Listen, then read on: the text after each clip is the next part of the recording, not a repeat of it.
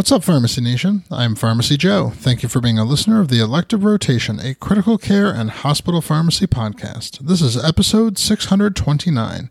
In this episode, I'll discuss which beta blockers should be dialyzed to treat toxicity. I have all the evidence supporting today's show linked up in the show notes at pharmacyjoe.com/episode 629. Beta blocker toxicity is often severe, causing bradycardia, hypotension, and cardiogenic shock. Beta blockers are responsible for a sizable portion of fatal poisonings in the United States. Supportive therapy is the mainstay of care. Treatments like high-dose insulin euglycemic therapy, glucagon, and vasopressors are used to treat cardiogenic shock and allow the patient to metabolize or clear the toxic level of beta blockers. However, many commonly used beta blockers are dialyzable to some degree. The Extracorporeal Treatments and Poisoning, or X-TRIP workgroup, is a body of experts that exists to provide recommendations on the use of extracorporeal treatments and poisoning, and recently published a systematic review of dialysis and beta blocker toxicity in the journal Critical Care. While the mechanism of action is the same, beta blockers as a class of medications are quite heterogeneous, with some requiring renal adjustment and some having either large or small volumes of distribution or protein binding capacity. For the review, 76 studies were analyzed, which represented over 300 patients.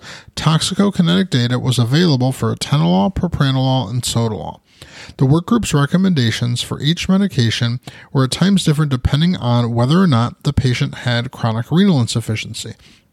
For example, in patients severely poisoned with atenolol and kidney impairment who also have refractory bradycardia and hypotension, dialysis was recommended.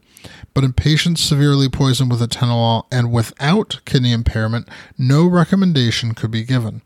The panel made a similar recommendation for sotalol poisoning when refractory bradycardia and hypotension and/or recurrent torsades are present in a patient who also has kidney impairment. Dialysis was recommended, but no recommendation could be made if kidney impairment is not present. In addition, the guideline authors suggest against performing dialysis in a patient with sotalol toxicity solely based on the QTc interval.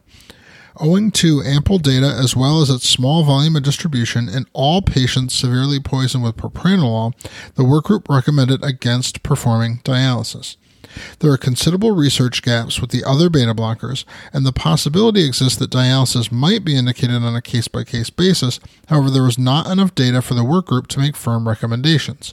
Should a unique case come up, Table 1 of the article contains references and physiochemical properties and pharmacokinetics of immediate-release beta blockers that could be used to help make patient-focused decisions on the utility of dialysis in the absence of higher quality data.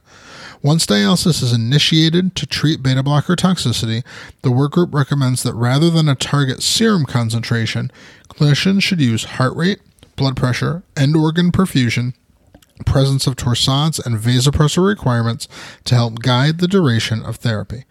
Members of my Hospital Pharmacy Academy have access to a video-based training on toxidromes and general overdose management, vasopressors, drug-induced arrhythmias, high-dose insulin euglycemia therapy, plus hundreds of other resources to help in your practice.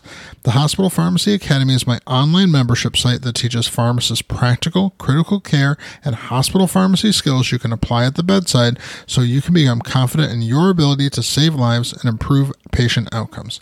To get immediate access, go to pharmacyjoe.com/academy. Thank you so much for listening. I'll see you in the next episode of the Elective Rotation.